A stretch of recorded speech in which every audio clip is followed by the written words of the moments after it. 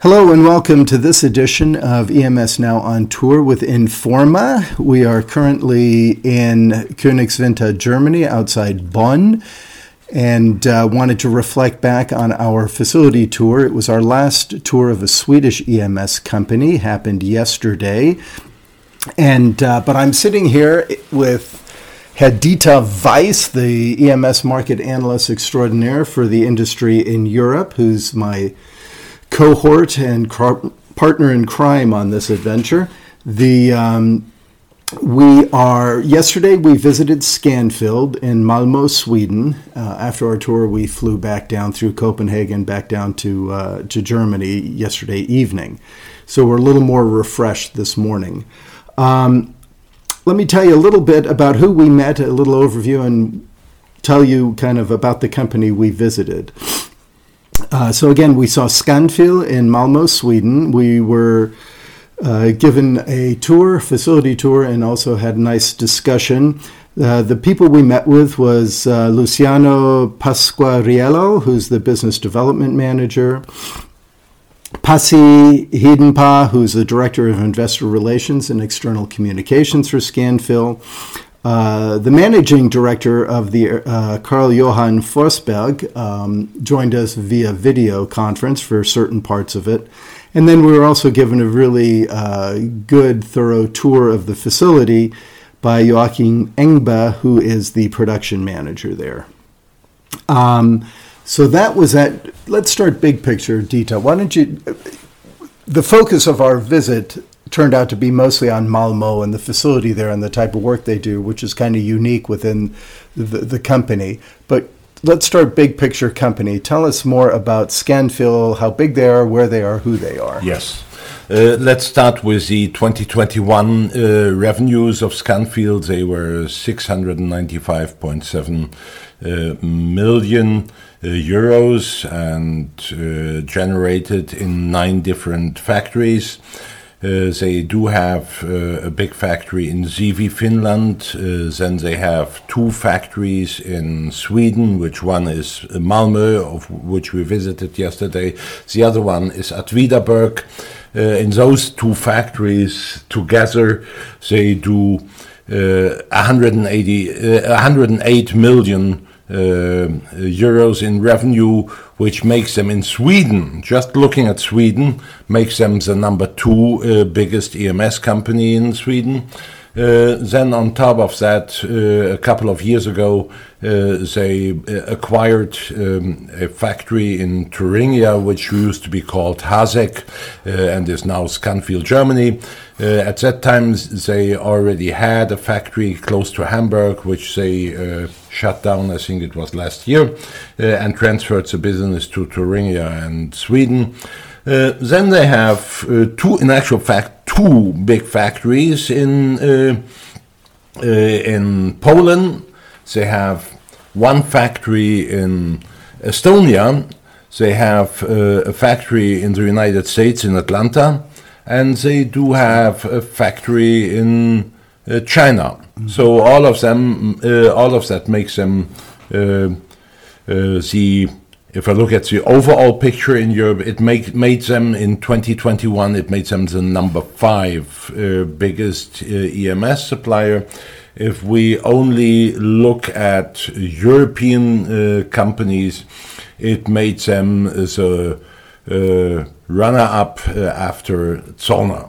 Yeah? So that is the overall picture of this company, and for this year, as it is a public company, they already have revised their forecast for 2022, and they are forecasting now revenues for 2022 of 820 to 840 million euros, which is a growth rate compared to 2021 of 18 to 21%.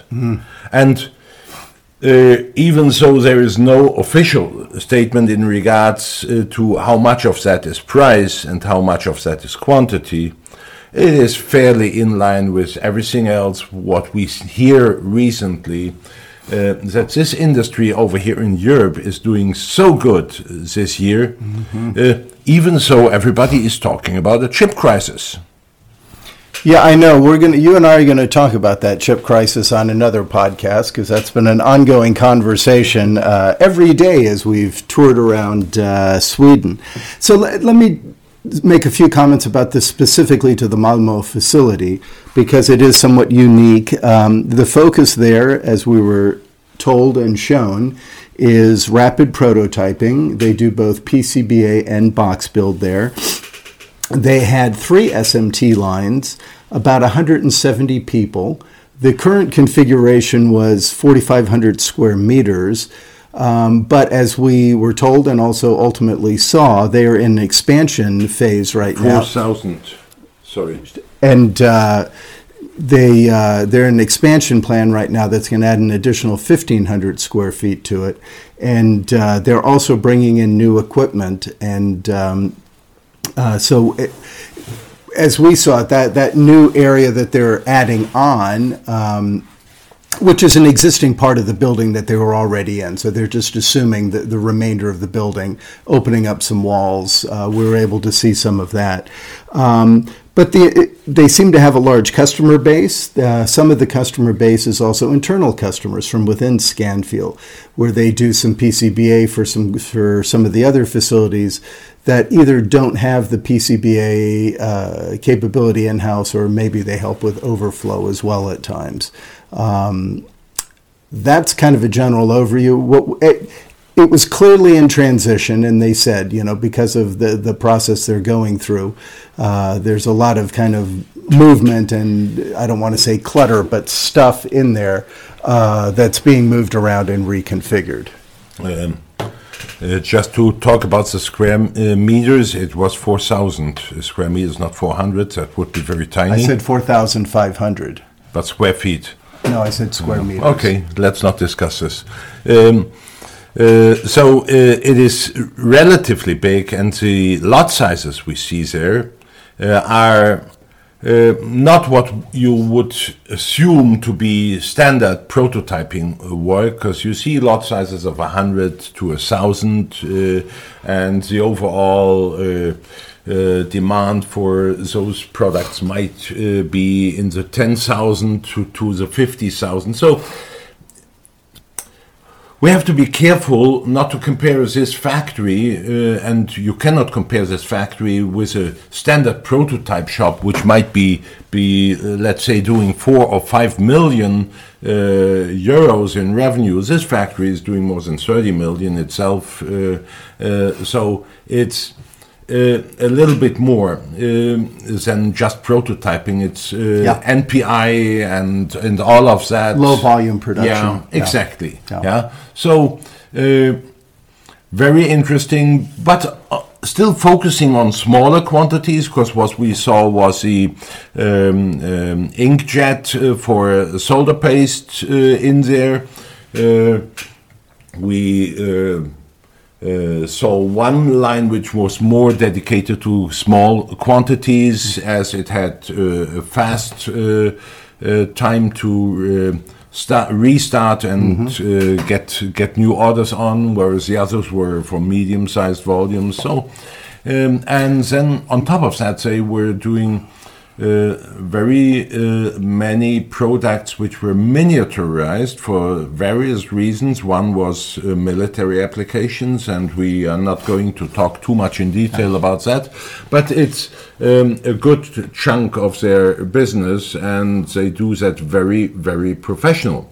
And again, we are talking about them doing something which we have heard in the past 5 days in many factories.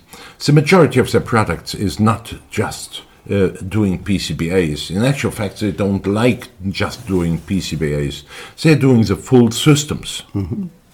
Yeah, and I say about 80% of their revenues are full systems. Yeah, and you were mentioning the particular lines. Kind of, they keep one line mostly for a lot of the prototype work.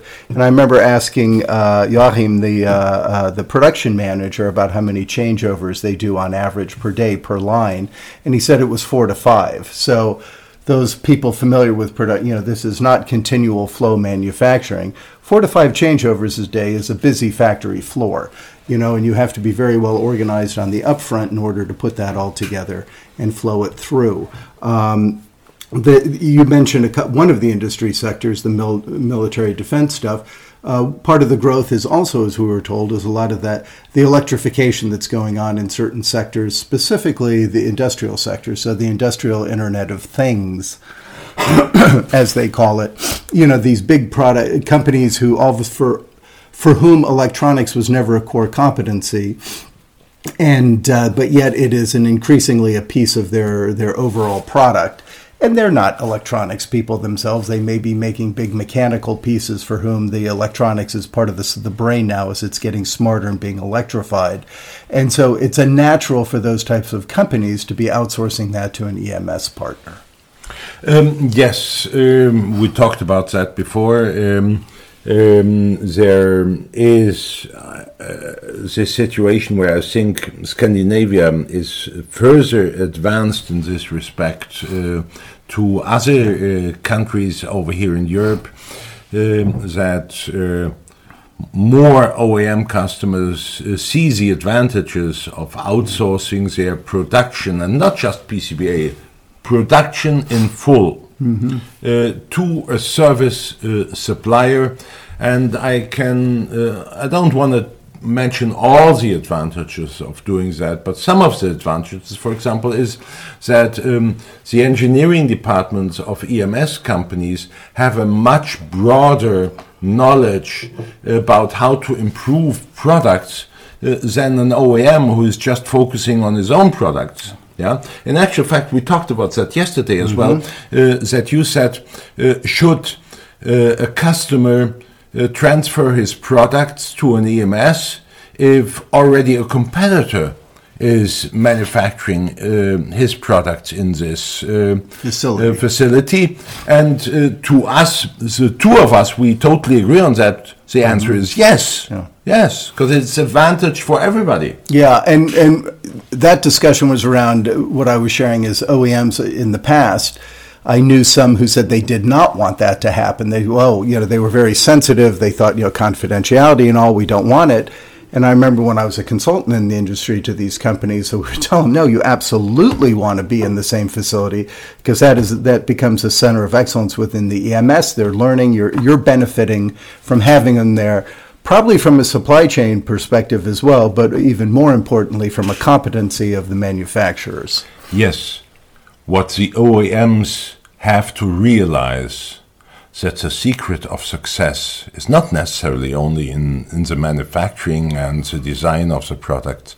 It's sales and marketing. Yeah, if you have a lousy sales and marketing, your product can be brilliant and you still don't achieve anything. So companies who focus on R&D for new products and at the same time do sales and marketing of their products in a professional way, they are the big winners in this industry. It's not, to say so, EMS could as well be seen, even so I'm very careful in the wording, could be seen as a commodity. But in actual fact, it's not. Not EMS, PCBA could be seen as a... PCBA was in some ways always kind of the commoditized service within the EMS industry. Yeah. And that's why that's where they begin with their toehold, but then they, over the last few decades of expanding into, front way out to the design services, backside out through the aftermarket, kind of full...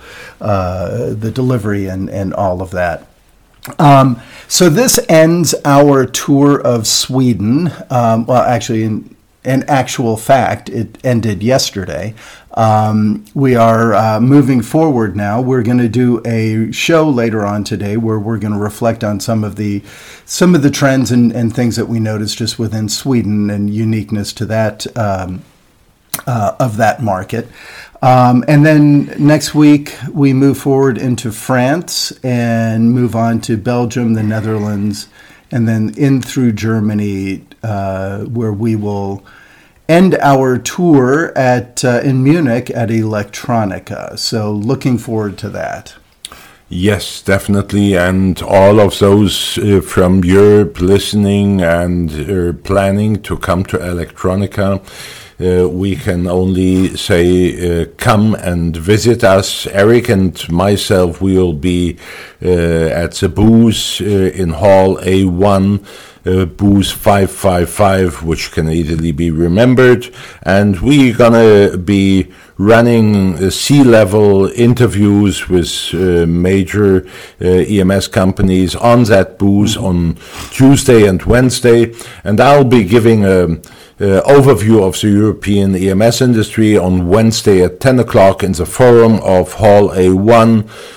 So stay tuned on that and visit it. Unfortunately, this one will be in German, but there will be an additional one in English on the 1st of December in this beautiful town of Tallinn in Estonia, when we are having our IPC Executive EMS seminar over there, and which reminds me of thanking again IPC for all the support they are giving to our work and for their brilliant specifications as well in regards to CFX, just to mention 2591, brilliant specification.